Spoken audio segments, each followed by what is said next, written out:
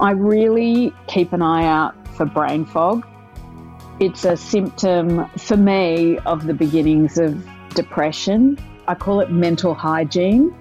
What you forget is it's irresponsible not to take care of yourself. You think that you're somehow being selfless, but you're actually putting the burden of your own mental health and your self-care on other people. There is a certain amount of responsibility that you have to actively take care of yourself. Some people have blue eyes, some people have green eyes, some people have big feet, some people have little feet, some people have obsessive compulsive disorder, some people have depression, but it all feeds, do you know what I mean, into a great human tapestry. Whatever budget you're working at, you're always trying to push it to the limit. So on Strictly Ballroom, I didn't have a big budget at all. We were unpicking the diamantes off one dress to stick them on another. And you just become resourceful. You may have a small budget, but the ideas never have to be small. That is costume designer, production designer, and multiple Oscar winner Catherine Martin. And this is Better Than Yesterday. Ryan Reynolds here from Mint Mobile. With the price of just about everything going up during inflation, we thought we'd bring our prices down. So to help us, we brought in a reverse auctioneer, which is apparently a thing. Mint Mobile Unlimited Premium Wireless. How to get 30, 30, how to get 30, how to get 20, 20, 20, how to get 20, 20, how to get 15, 15, 15, 15, just $15 a month? Sold! Give it a try at mintmobile.com/switch. $45 up front for 3 months plus taxes and fees. Promo rate for new customers for limited time. Unlimited more than 40 gigabytes per month. Slows full terms at mintmobile.com. Hold up. What was that? Boring. No flavor. That was as bad as those leftovers you ate all week. Keke Palmer here. And it's time to say hello to something fresh and guilt-free. Hello Fresh. Jazz up dinner with pecan-crusted chicken or garlic butter shrimp scampi. Now that's music to my mouth. Hello Fresh. Let's get this dinner party started. Discover all the delicious possibilities at HelloFresh.com. Everyone knows therapy is great for solving problems, but getting therapy has its own problems too, like finding the right therapist, fitting into their schedule, and of course, the cost. Well, BetterHelp can solve those problems. It's totally online and built around your schedule. It's surprisingly affordable too. Connect with a credentialed therapist by phone, video, or online chat, all from the comfort of your home. Visit BetterHelp.com to learn more and save 10% on your first month. That's BetterHelp, H-E-L-P.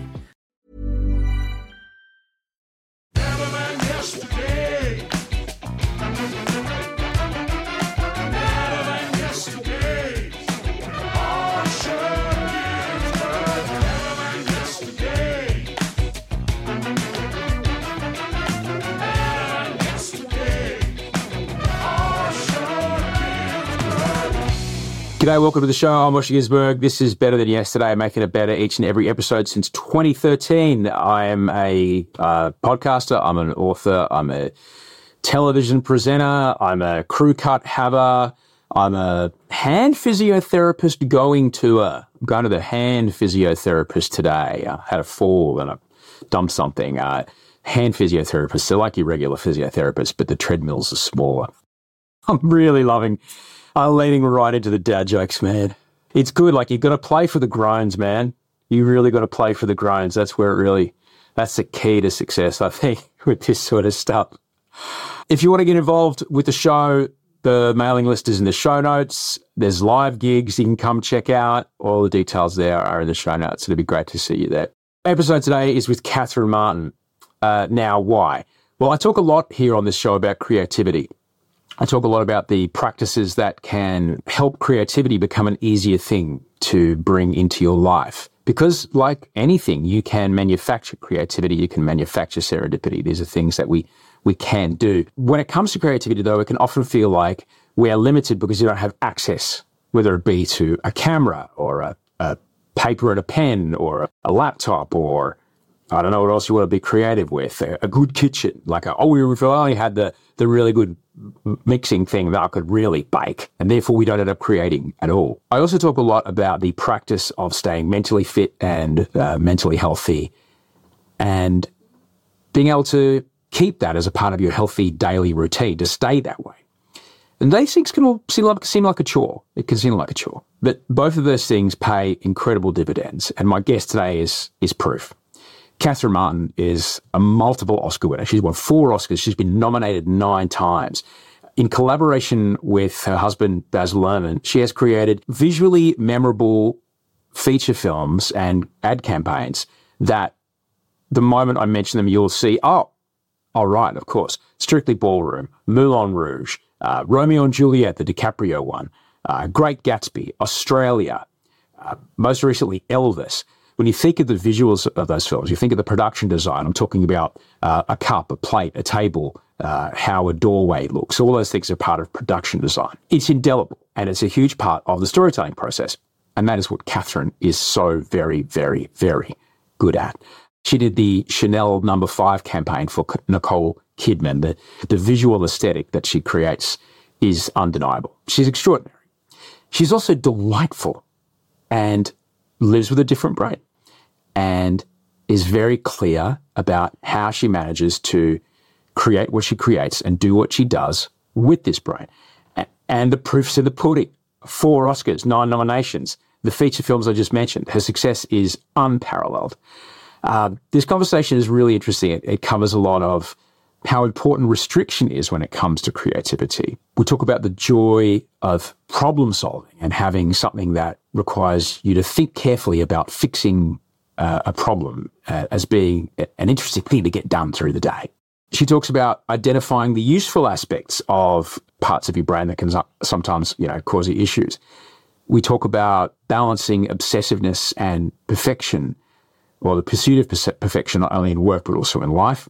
We talk about the transition into parenthood and how that changes your perspective, not only on life, but also on your work. And we talk about the reinvigoration of work through the lens of parenthood. This is one of the more wonderful conversations I've had on this show in recent times, and I couldn't be more grateful to Abby, my producer, who helped line it up. It's absolutely brilliant. She's a stunning human, and I'm overjoyed that she said yes to coming on the show, because I know I got so much out of this chat, and I'm sure you will too. I can't wait for you to get to know Catherine Martin.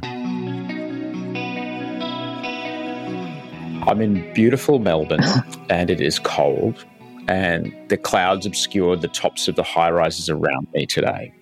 Wow. That's sort of slightly ominous.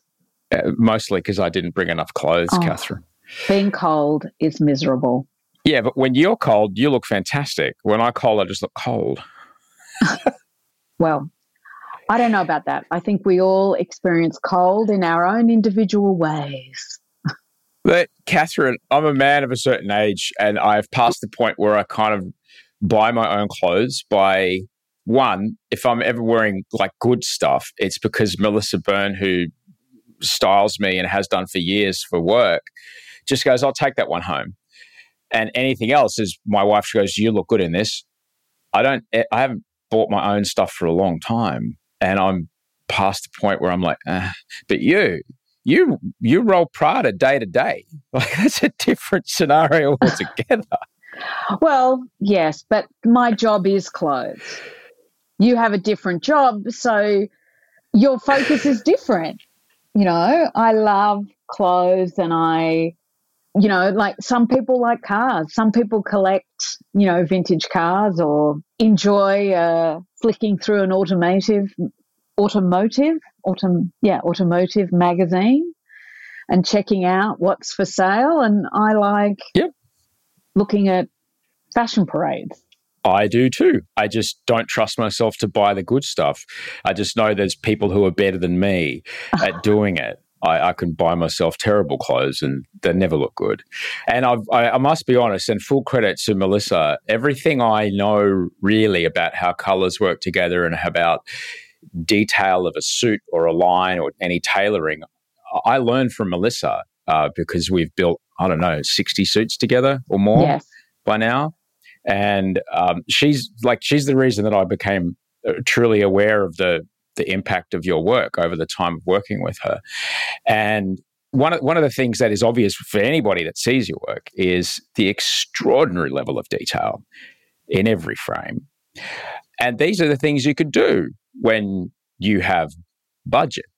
I would like to know, I guess, when you first started, when you were on your, Singer or FAF, or I don't know what particular kind of machine it was, what was the gap between what you could achieve under your own steam and what you wished it could have been?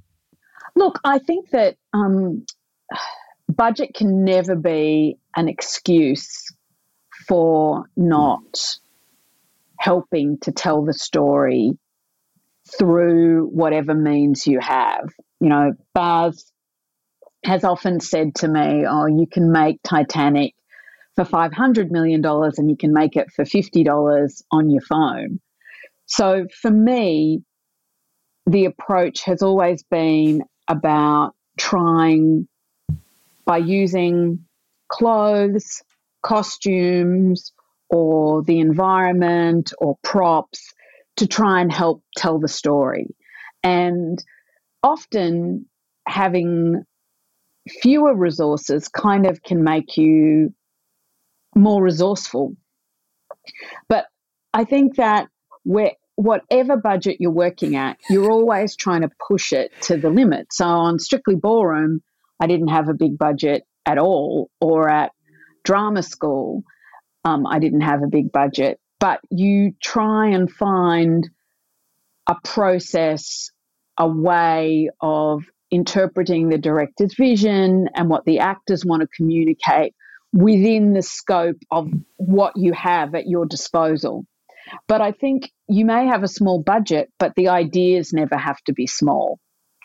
And, when I was a student or I was working on smaller budget things, I would use myself as a resource. So I would sew it myself, or you come up with ideas. Like, very famously early on in his career, John Galliano had no money to put a collection together, and he could only buy one type of black fabric. But he made one of the most impactful collections of his career. So sometimes limitations make for great creative endeavour. And, like on Strictly Ballroom, we were unpicking the diamantes off one dress to stick them on another. And you just become resourceful, which I think is good. And being resourceful serves you well, doesn't matter what size your budget is. I'm old. I'm like 50. I was at Q&A last night, and I looked around. I was like, I'm the oldest person here. It was like the first time it had happened. It's eventually going to happen. There's a time when your doctor becomes younger than you. You go, Yes. And it's a frightening moment. And last night I was like, I'm older than all the people, including the host. Crikey. But in the time that I've been working and the time that you've been working, we went from mags of film or cassette of tape. Yes. So you had max 8 minutes or 12 or 16 minutes. Yeah. That's it. Or, I've got 7 frames. This is it. I'm going to shoot 7 frames. Now I can hit go and just roll 8K for hours. Yeah. That doesn't necessarily make it a good idea. When you are now faced with, well, I can get 17 on-hand ateliers to bead all these gowns, do you put restrictions on yourself to try to keep that kind of resourcefulness popping up in your work? I think that the one thing that always contains you is time. Time is a great leveler, because that's something that you can never create. And so invariably, in any endeavor which has a time limit, like, anyone can be a genius if you have as much money and time as, that you could just keep stretching that forever. But one of the resources that you get less and less of as you get older and older is time. So I think that is the one thing that keeps you honest, because there are deadlines in life, and there are deadlines in filmmaking, there's deadlines in theatre, there are deadlines. I live in a practical industry where at some point someone's going to push a button and they're going to turn camera and something has to be in front of it. And I think that is what endlessly keeps you resourceful. And I think too, working with people who, I work with someone, Baz, who constantly surprises me and constantly has ideas that I didn't think of. And I work with collaborators who challenge me on a daily basis. and have challenged me over years and years. And that keeps you resourceful. And look, I don't know what it is about life, but I find the more you feel that you're on top of something and you think, yep, I've got this all sewn up. I know exactly what I'm going to do. I'm going to show up tomorrow and it's all going to be perfect. And invariably, it's in those cocky moments where you go for a bit of a tumble. And that keeps you honest too. And you've just got to pick yourself up and in the moment come up with a new idea. It's understandable. People might think, here I am. I have 4 Oscars. Don't you challenge me. This is my vision. What do you get out of working with people and, training the people that you work with that it's okay to question you? What do you get out of that? Well, I think that it's really hard for one individual to see something in 360 degrees. There'll always be a blind spot. However open or undefensive or whatever you're being, just because you are who you are, there is a kind of a blind spot always in what you're making or doing. And I think that when you have people that you can have an honest conversation with and they can help you to see in a more global way, you actually are pushed to have better and more complete ideas and also to go outside your comfort zone. And it's also less lonely. I mean, being in conversation, it's a much happier place to be because you're not alone. And that's one of the things I really enjoy about the theatre and about filmmaking, about my work, is that it's not just about me.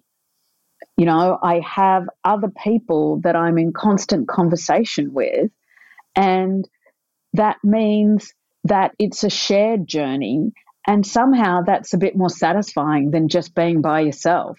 I couldn't agree with you more.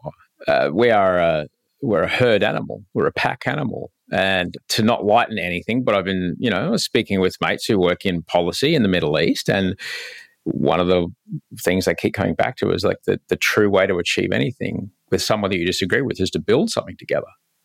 It's a great way to bond with another person is to create something together. And there's a great joy in that. I firmly believe that as humans, we're hardwired to pursue that group problem solving in service of the good of both of you, because that's what keeps us alive. Totally. And to me, group problem solving is just so miraculous. It's the true magic of being human. What do you call it when you turn, lead into gold? Alchemy. I just think it's incredible how through conversation and sitting around in a room, I can go in with an intractable opinion or something I imagine is intractable into a workshopping session or a discussion. And it never ceases to amaze me how words and collaborating with another person and listening to them can convince me of completely the opposite thing that I came in with. And I think that is miraculous, and how through conversation you can actually turn something totally ephemeral, whether it's a script or a story or an idea of an actor or the storytelling vision of a director or whatever, which is just words and air, and it can actually become something real, which to me, I just find just so profoundly magical, I can't even speak. And the fact that, people through talking can change your mind. That to me, I always think, wow, that's incredible. And yeah, I can totally see how making something together or having a discussion or just looking at I got really excited about the scenes in the movie Oppenheimer where they're all sitting in the room, bringing all the knowledge together and talking about how to make the atom bomb. And to me, whether that's a good thing or a bad thing, I'm not kind of discussing that. But what was interesting was it was about a collective working together. You kind of have this vision that, it's one person who kind of isn't lying in bed kind of and a giant light globe goes off. Well, yes, that is true to some extent. But how much further ideas go when you have a collective that are actually discussing it and trying to make that idea grow? A large part of any kind of creativity is it's our brain reaching into a subconscious and going, here's a connection. But it's something you can stoke and you can work at. I wonder, like, in the feeding of the subconscious, being mindful of what's going in your eyeballs, or I'm going off to work on this particular project. I need to go and, feed my brain with a bit of stuff and then go do something else for a while, and then the ideas will come? Or is it like all in one hit for you when you're starting to create a new thing? Look, I think it's a mysterious process. I mean, in terms of the work that I do, it's very research-based. So there's a lot of input either through reading or looking at pictures. And a lot of the time, I'm not somebody who goes, the question's posed and I immediately know the answer. Usually I'm confused or have no idea, and it's really humbling. Because I think also as a creative person, you tend to you go through moments of wild egotism when you think, oh, I'm flying and I've got so many great ideas. And then the next minute you're like, I have absolutely no idea what I'm doing. And I have no idea how to get to where I need to go. So you wildly swing from those two things. And it's probably the tension between the two that keeps you honest. And as I get older, I've just learnt that you have to quiet those voices and kind of do the boring things, which is read the book, write a list, look at the pictures. That there is no, magical moment. It's just work, and you just have to go through the process. And sometimes the process is enormously satisfying, and sometimes it's less satisfying. But ultimately, if you're consistent, however dull that sounds, if you're consistent, eventually you will have some revelations. You will wake up at 3:00 in the morning and go, oh, now I know what I should do, because you've primed yourself. A number of years ago, I learned transcendental meditation, which I try and do. I'm in a very bad period at the moment of not meditating as I should. But one of the things that always struck me is I think that the Maharishi said, when meditating, people say, oh, that was a good meditation or that was a bad meditation or whatever. But then when they put all the electrodes on your brain, people report that they're having, a transcendental moment, and other people report that their toe was just itching, but actually their brainwaves change in exactly the same way. And I think the Maharishi said, if you can jump in the ocean or you can step in a puddle and you still get wet, right? So I think it's sort of similar with creativity, is that a lot of it, right, is quite practice-based. It's quite skills-based. It's going through the process and having faith that the process will deliver you to a place you hadn't imagined before. But that's hard sometimes because you'd like it to be just easier or less boring or, do you think that the brain you got when you got born is part of the reason why, when you combine that brain with that process, the career that you've had is what the career you've had? Look, that's a huge question, but in our family, there's a lot of obsessive compulsive disorder, some diagnosed and some undiagnosed, like myself. And I notice absolutely that my obsessive eye, it's actually quite physical sometimes when I'm looking at a set and I'm scanning it. I actually feel if there's something out of place or there's something wrong, it is a physical problem. it makes me feel physically uncomfortable, and I cannot rest until I change it. But that also means that you can unhealthily obsess about detail that really is irrelevant to the bigger picture. So you have to learn to balance those two things. I'll be hugely irritating because I'll be having a discussion with Baz about something really important, but there'll be a light globe behind him that isn't working or whatever. And all I can think about, I can't even hear what this poor person is trying to tell me because I can see that thing. So I know now that I have to switch off my brain sometimes and go, no, I've got to not look, just don't look at, that's not important. But I'm absolutely sure that being obsessive and hyper-focused is really good when you're trying to get something, you're trying to be really perfect and precise. That's really helpful. And yeah, is it frustrating that you're not perfect all the time? Of course it is. But I think that's one of the lessons having children taught me, is that I wanted this immaculate, perfect existence. But when you invite these people into your life who have a completely different way of seeing the world and really don't think of you're not the center of the universe anymore, they are, it kind of just loosens you up a bit in terms of all of your expectations about how visually perfect the world needs to be.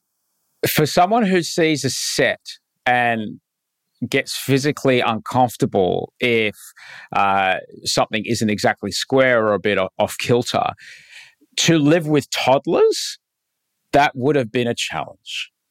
It's a challenge. I am still known by my children. They use a slur. They call me the Christmas Nazi because, I couldn't have, I have to be in charge of Christmas. It doesn't matter that it's the children's time of year.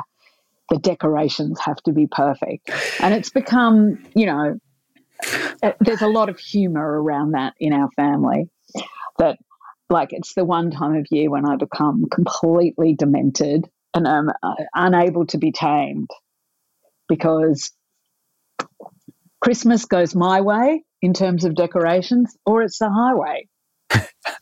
When the kids were little, I'm kind of interested in that transition from, because it happened for me in a different way. You mentioned that, the center of the universe feeling when kids come along, and the appreciation of, it doesn't matter what my clock says anymore. This is the way it is, because this young person has no sense of impulse control, none at all. They don't. Yeah. Was that a difficult thing for you to come to grips with, or was it? I mean, they're lucky they're cute. Yes. Because they're all chubby and squishy, and It was one of those. I really wanted to become a parent. I really wanted to have children, and the journey was slightly complicated to get there. And so I was really grateful to have them. So basically my whole world then just revolved really around my children and work. So that was, they were the two polemics. And what was interesting about the kids is that they reinvigorated my love of work, because I remember being on the weekend and you just go oh my gosh, everything is out of my control. No one cares what I think. And this is a free-for-all, right? And then you would go to work on Monday morning and you'd go, oh my God, people actually care what I think and actually engage in a meaningful way and want things to go in an organized and smooth fashion. And it's not just struggling to get shoes on two children under 3 and just going, there's got to be an easier way to get shoes on. You know what I mean? You're just how hard can this be? Like, I've done some hard things, but this is getting to be overwhelming. I cannot, you know, and no sooner, you know, living in the United States and having 2 small children and having to get them dressed to go to school in all their winter clothes, and then everybody's dressed, you're rushing for the bus, and then one of them needs to pee. And you just think, we're never going to leave the house, ever. We're just going to be stuck in this endless cycle, because as soon as I undress you and take you to the bathroom, the other one's going to need to go. And it's just like, and you just go, wow. But it teaches you so much, because so many things that we think of as being really, really important aren't that important. And other things that maybe we haven't put importance on are a lot more important than we thought they were. Yeah, you mentioned earlier, you mentioned time being the great restrictor. The extraordinary weight of the idea that, like, the first time you see them actually really change from day to day. I think Georgia was about 10 or 11, and I met her when she was 10. And just the next day she woke up and was like, wow, your voice is different and you're taller. And knowing that she's never going to be little again like she was yesterday. And then so when Wolfie came along, every day is you're literally only going to be this squishy and small for this day, this hour, this moment, because tomorrow you'll be bigger. And the first time that hit me, I was just, it was a lot. But it's the thing that, honestly, and I'm sure it's the same with you, it's the thing that, you know, I've had 3 hip replacements. I'm old, man. Dad, come and do it on the floor with me. Yep. That's the thing that gets me down there. Yeah. Because it's time. And also, as you get older, you don't feel older in yourself, or one doesn't feel older in themselves. You know, when 93-year-olds say, oh, I feel 25, but I'm 90. I'm 58, and I go, wow, I don't feel 58. I don't behave like I'm 58. I don't want to be 58. I want to be me, and I want to be active in the world, and I want to get down on the ground, and I want to have experiences, and I want to have new ideas, and I want to experience things in different ways, and I want to get to know my children in different ways, because mine are old now. And that just happened so fast. And it's such a cliche, but it was exactly as you describe. It was you're now 18 and 20, and it just doesn't seem to be possible. Yeah. And then you go through. Georgia's now 19, and she's this crazy. Tall. Yeah. Yeah. It's crazy. And you just think, how is this possible? How did I get here? Why are they, what, you know, and all the experiences are different.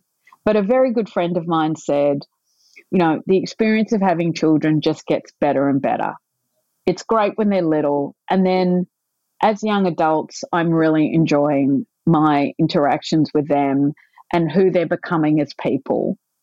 There's a lot of fun to be had and a lot of sharing to do that you haven't been able to, in a way that you haven't been able to share before, because, you know, they were incapable of sharing, as we so often tell them. This is true.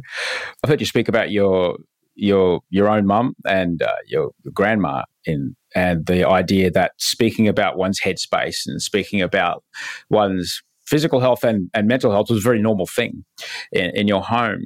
Was that the same with your kids? Oh, absolutely. Because, look, I lived with a mother who had a number of schizophrenic episodes, and in the old days we used to call it manic depression. I think it's called bipolar now. And my grandmother had been a profoundly depressed person, my French grandmother, and I even went to visit her in the sanatorium in France when they were still doing sleep cures. This was what they did for really intractable depression. They'd just put you to sleep forever.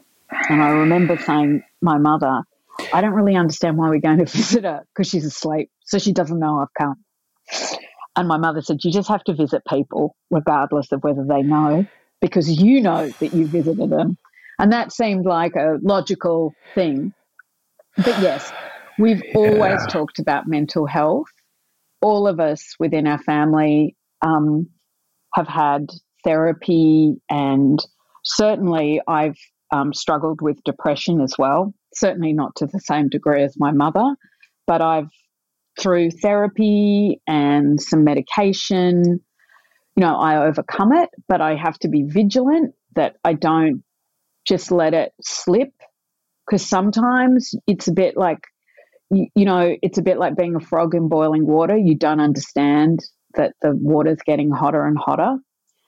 And yeah, it's something that the children, Baz and I, we all talk about mental health, because mental health is physical health, because the reason you feel a certain way is because chemicals in your brain, are reacting and neurons are firing in a particular way. So there's nothing to be ashamed about.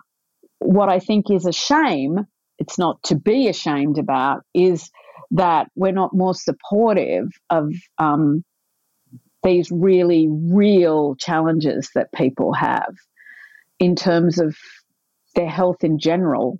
And mental health is really, really important thing to speak about. Because my mother's had a really good life. She was a great mum, and it's because we spoke about it and she got the right care. Yeah. And that's exactly it. And unfortunately, the right care and the best we knew at the time was what happened to your grandmother. And I'm sorry that you had to see that as a kid, and I'm sorry that she had to go through that. But that was before modern antipsychotics. That was kind of the best idea we had. But thankfully, science is science, and we come up with better ideas and we implement those. And those are silent. There's one in Brisbane near my brother's house. It's just empty. It's still there. It's a big, beautiful, old, frightening-looking building, but there's nobody in it because we found different ways to help people. It's really hard, isn't it, to diagnose, because it's not a broken bone. Just a moment away from Catherine Martin to let you know that there are live gigs on the way. The Melbourne International Comedy Festival shows are on sale right now. Tickets are in the show notes. We also have a mailing list that I'd love you to get a part of. There's a newsletter on board. Just get in the show notes. You'll find the link there. And if this podcast brings you value, if you're listening to this and go, wow, you know what, a friend of mine would love to hear that, just send them a link of this or jump on Instagram, and there's always clips online. Just shoot them over a clip and go, you probably want to check this podcast out. That'd be rad. Back with Catherine Martin in a moment.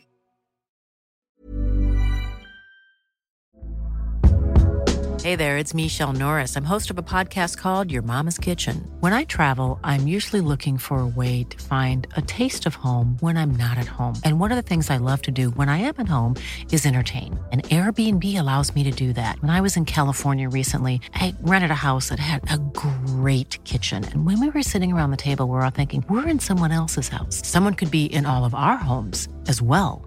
If you have a home, but you're not always at home, you have an Airbnb. Your home might be worth more than you think.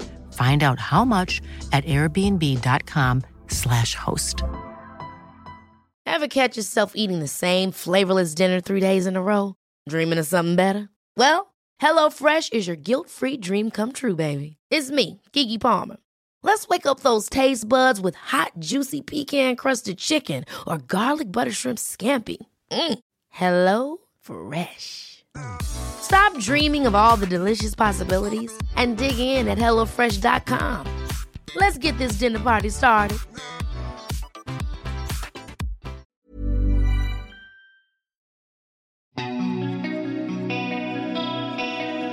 What are some ways that you keep track of where you are? And I wonder, is that a practice? Is it a habitual thing? Is it something you keep on top of? I really keep an eye out for brain fog, because to me, brain fog is kind of a precursor. It's a symptom of the beginnings of depression and sort of losing confidence, being hesitant about things, and an inability to cope in a way that I could usually cope, because I'm pretty good coper in general, but it's when little things start to seem to become, you're making mountains out of molehills, or you start to catastrophize things. I know when the kids were little, it'd be like, oh, I'd forgotten to ring a mother about a play date. And that would become in my brain, oh my God, my children will never have friends. I've sentenced them to a friendless existence because of my lack of, I forgot something, and somehow this created this ongoing terrible thing, which was total fiction, but that's the kind of ideas you have in your head. And I think you just got to, I have a word for it. I call it mental hygiene. And it's like checking in with yourself that you're in a good place, and making sure, because I think so many people, men and women, but I think mothers a lot of the time really prioritize other people's well-being. But it's like being in their plane. You've got to put the air mask on yourself before you start helping other people. But that's a really hard lesson to learn, and I'm still learning how to do it. What you forget is it's irresponsible not to take care of yourself, right? You think that you're somehow being selfless, but you're actually putting the burden of your own mental health and your self-care on other people. And I always think to myself how grateful I am that my parents have always actively looked after their own physical and mental health, which means that you're not always thinking, is Dad going to keel over because of blah, blah, blah? You know that he's already gone to do all of those checks, So if it happens, you have no guilt as a child because you know that they have actively taken care of themselves. So I think too, as a parent, there is a certain amount of responsibility that you have to actually actively take care of yourself. And sometimes I reframe it like that for myself because it's probably just as unhealthy, but it feels like I'm doing good by looking after myself. If things aren't starting to go too well, what are some steps that you need to take, ranging from, if I just do this for a few days, I'll be fine, or looks like I need a couple of weeks of this or that? I certainly will go and see my psychiatrist and talk about it. I'll have a look at if and what medication I'm taking. Am I taking enough? What I think medical health professionals help you to do is, especially if they've known you over a period of time, they can say things to you like, look, you've just told me what's going on in your life. Anyone would be struggling right now. So you're not falling into a deeper depression. You're just struggling. I think you need a holiday, or I think you need to prioritize an extra half-hour walk every day in your life, or whatever those things are. Or they can say, yes, that doesn't sound good. I think we'll tweak this, or let's talk about that. Why don't we bring everyone in to have a conversation about it? But I think that's what's really helpful about having a relationship with someone who you talk to a lot about your mental health, who is outside of your everyday life. So they don't have any skin in the game. They're just kind of an observer of the situation. I think that's really, really helpful. And then I think too, recommitting to things like meditation really helps me. Just to take that 20 minutes to just calm down and just go, okay, let's just refocus. I think walking I find incredibly helpful to sort any emotional problem, for myself anyway, out. And I think it's really funny. Wasn't there a TikTok craze of quiet walking? And I was like, isn't that what walking is?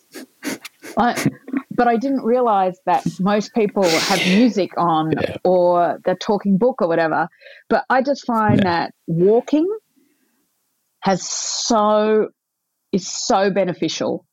And walking and talking, like even with, from a relationship standpoint with my husband, we actively seek out walks because walking and talking somehow is better than just sitting, and then walks for me, walking to the office in the morning. I'm always in a better mental headspace when I walk to the office in the morning and I walk home because it provides the bridge from whatever happens at home to another mental space. You know what I mean? And I think too, we're so violent with our psyches, just like the kind of giant dipper, kind of like 1 minute we're here, the next minute we're there. There's no transition. I remember early on when I first started working in radio, it was 30 years ago. 2 weeks in, I could no longer listen to just radio. It was, that was a 3-minute ad break before playing a gold song. That was a 12-second sweeper before. That's really interesting. Yeah. They played the hot song, the pop. I just started to dissect the sausage, right? And that's it. I was never heard radio or saw television the same again. When you watch stuff, like, is there anything? I saw I'm watching. Who doesn't want a streaming recommendation from Catherine Martin? What are you watching at the moment that you go, not just because you know them, but like that is a good looking show? Oh, what a good question. I mean, there are so many things I enjoy because I'm carried along by the story rather than dissecting the costumes. Some shows that seem completely and utterly at odds with each other, but I am a secretly very sentimental person, and I adored Ted Lasso, and I think the costumes in Ted Lasso were fantastic. Right? And it was perfection. They were so good. And then you look at The Crown, and those costumes are also brilliantly studied. Two completely different things, but I never look at the clothes because I'm just in the moment of whatever that particular series is. But I do love a documentary, and I've just been watching the Beckham documentary and just like laughing and crying, the highs, the lows. Oh, my God. And everyone laughs because they go, you're not interested at all in soccer. You'd never watch a soccer game. But anything that about the periphery of soccer, I'm obsessed with. So I've watched Ted Lasso, I've watched Welcome to Wrexham, the Beckham documentary, and I think it's because it's everything around the soccer that reminds me of the theatre. And you know how they get the kit and they set up the kits and all the socks and all of that. And I kind of love that because that's what we do every day in everyone's trailer on a movie set. That's what you do in the theatre, and you set up their kit, and then it's like the chorus dressing room is like the backstage in soccer. But yeah. Well, it's the most dramatic of all sports played on a field, I think, soccer. Well, having said that, though, you saw the footage of his walk-in wardrobe, with folding and right angles, and the stacking of the t-shirts. Does Bex have a spot on your crew? Oh my God! Like honestly, I wish my wardrobe looked like that.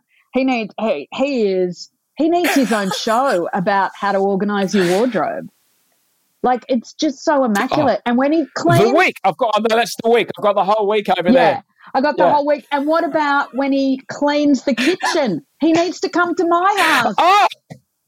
And he says this for hours. I'll just fit for hours. With the thing, and it's so immaculate. I just thought it was a fantastic documentary. And I love that they just leave him alone.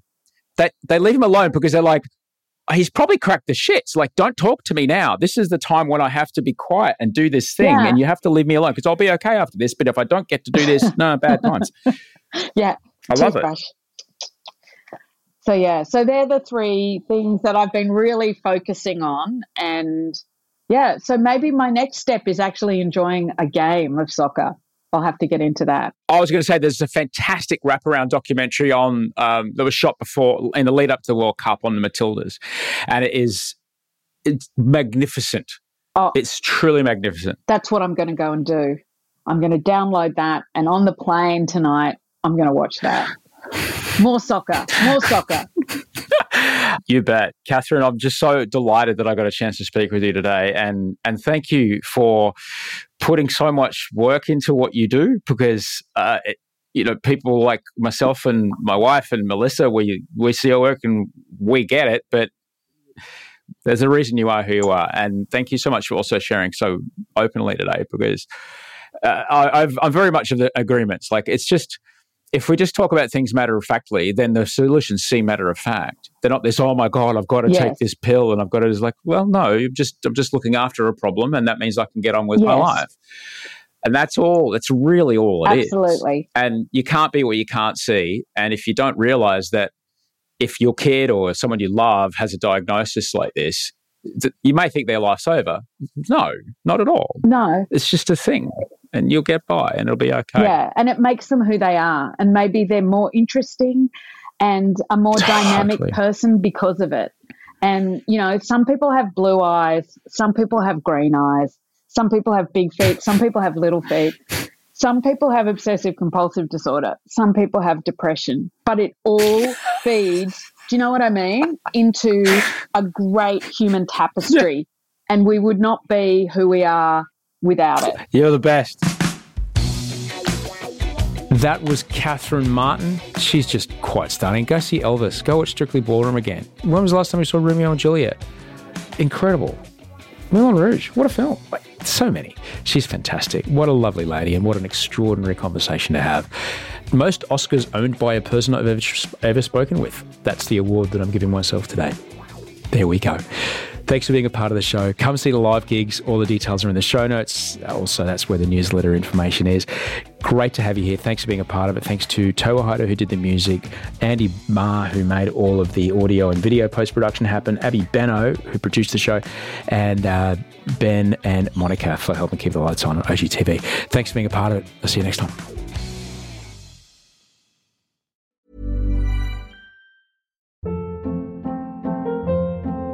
Hold up. What was that? Boring. No flavor. That was as bad as those leftovers you ate all week. Keke Palmer here. And it's time to say hello to something fresh and guilt-free. Hello Fresh. Jazz up dinner with pecan-crusted chicken or garlic butter shrimp scampi. Now that's music to my mouth. Hello Fresh. Let's get this dinner party started. Discover all the delicious possibilities at HelloFresh.com.